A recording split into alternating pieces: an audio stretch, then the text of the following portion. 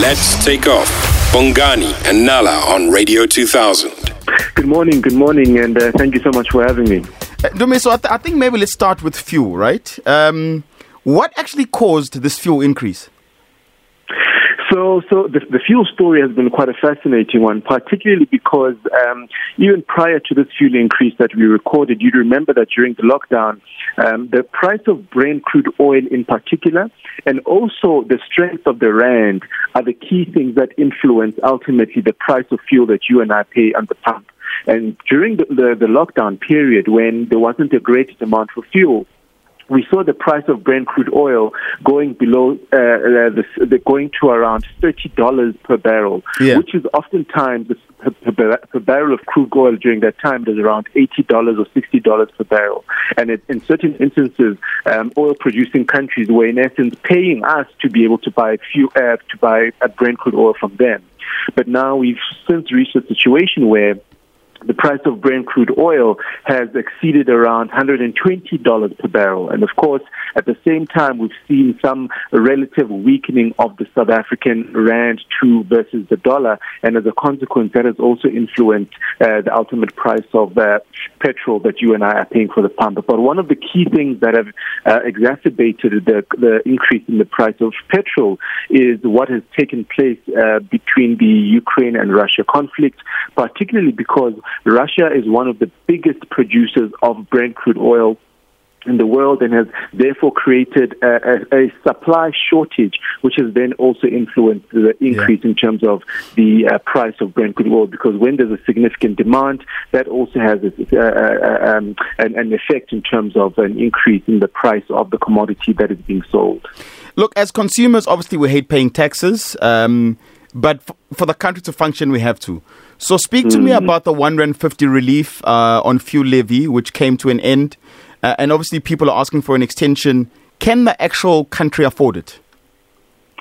So when you and I pay for a litre of petrol as South Africans, we're paying, number one, for the actual cost of the fuel itself.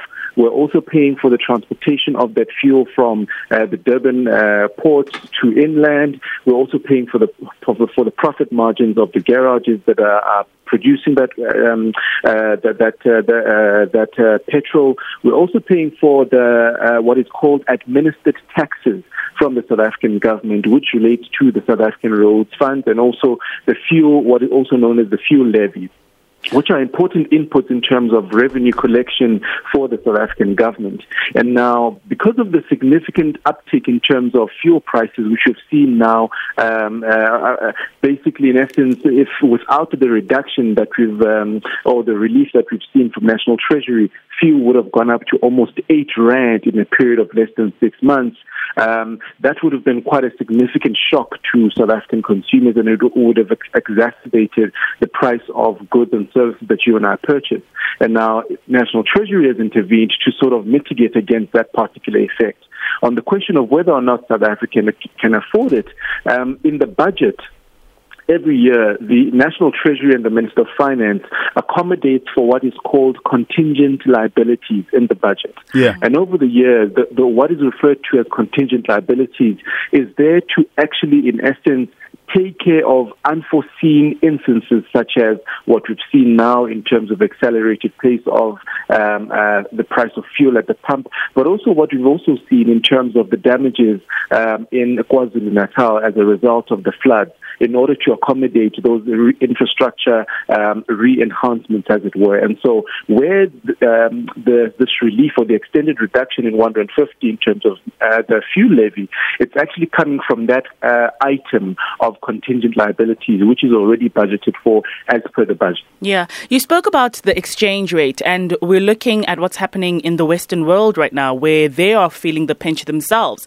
And with the expected fuel prices and oil prices continuing to rise, what can we look forward to as South Africans, and how can we help ourselves? Because I know there's a possible downgrade now that this is happening.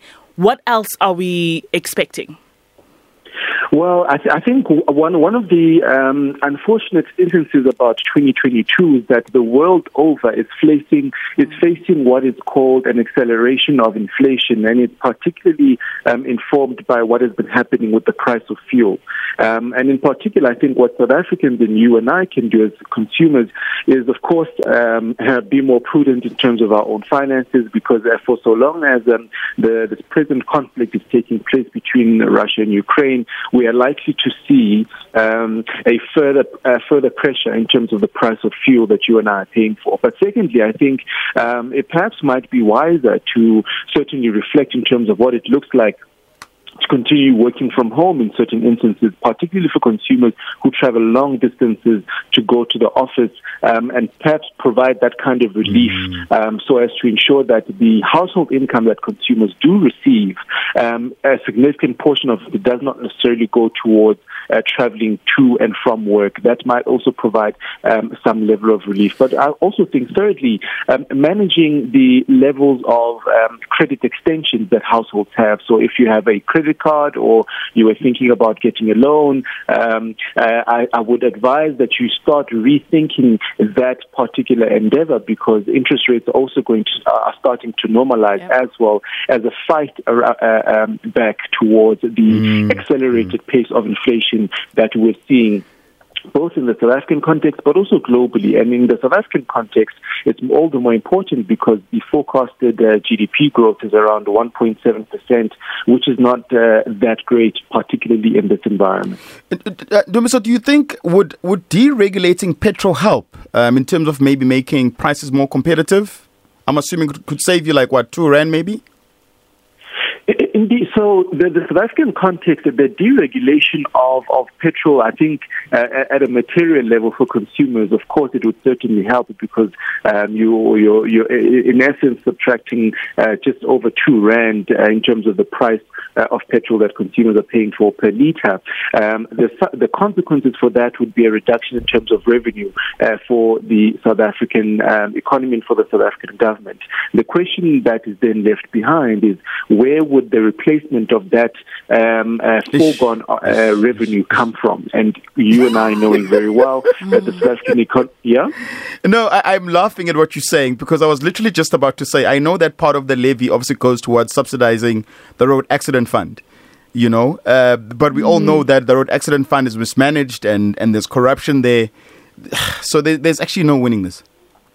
And although there are a number of stakeholders that are putting forward proposals, now the question then becomes looking at those proposals and seeing what the feasibility of some of the proposals might be in relation to replacement of those revenues. But this conversation would be a different conversation if we were talking about a South African economy that is growing in excess of 3%, because it therefore means that other tax or administered tax items would actually cover the present revenue generated, for instance, if we're looking at the fuel levy in this particular instance. Yeah. However, we're in an environment whereby it's a low growth environment that needs to be reignited, and so it makes it very difficult in terms of revenue options for the South African fiscus.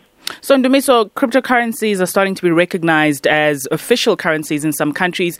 If as a South African and I want to invest in the metaverse and in cryptocurrency, is that a wise move at this time, and where should I be looking? So in terms of cryptocurrency, South Africa's position, South Africa particularly has a white paper in relation to blockchain technologies and cryptocurrency. We've also seen the South African Reserve Bank over the past 5 years conduct research in what they call Project Hawker, in terms of what does it look like in having the integration of cryptocurrencies in the South African capital and financial markets, and what would the impact be in terms of the stabilization of South African financial sector, be it at a simple level as you and I being able to perhaps transfer from one account to another using crypto in order to get South African rands, a simple system like that using the national payment system. And that is ongoing research, and that is to say that the crypto market in the South African context is still quite nascent, meaning it's still quite at an early stage and it's not mature as yet. And so for any South Africans perhaps who might be looking at cryptocurrency as an investment opportunity, if you were to look at your whole investment portfolio, if, for instance, you're looking at if you have investing in different asset classes, being it in real estate or some equity, I know some folks use certain platforms in order to invest in company stocks and so on, it would be advisable not to be overly exposed to cryptocurrency, but to manage your exposure based on your risk appetite so that you're not significant or adversely affected in the event that the market crashes, for instance, like we've seen over the past months. It's always advisable in such nascent markets, in nascent instances or early stage phases of such asset classes, to manage that exposure in order to ensure that you're not adversely affected, especially if the amount of capital that you invest in is indeed limited in that instance. So, you can go ahead, but please limit that exposure according to your appetite. And as you economists would say, go in early in the latency stage, but you're saying manage it. Correct. Go in early and also manage that exposure according to your appetite. And also looking at, when the economy performs in the manner in which it does, there are also certain asset classes that are indeed the go-to one as a safe haven, as it were, in order to protect your capital. And why this question that you're asking is so important around investing is because when you have instances where acceleration is, when inflation is accelerating at the pace at which it does, it reduces the value of the currency that you and I have. And so looking at investment opportunities that give you a return that is higher than the rate of inflation is very important, because it means that the money that you have is not significantly reduced tomorrow compared to what it is today. And so balancing your investment portfolio appropriately according to your appetite then enables you to do that, such as there are commodities such as, the gold and so on, which are typically safe havens when the world is facing what is a risky and uncertain environment. And you would reduce perhaps on certain equities, because that's when companies are most adversely affected in such an environment. So balancing it effectively, again, according to what your appetite is indeed quite important. Ndumiso, we're going to need to leave it there. Thank you so much for chatting to us this morning. The Takeoff, live and exclusive to Radio 2000, 97.2 to 100 FM nationwide.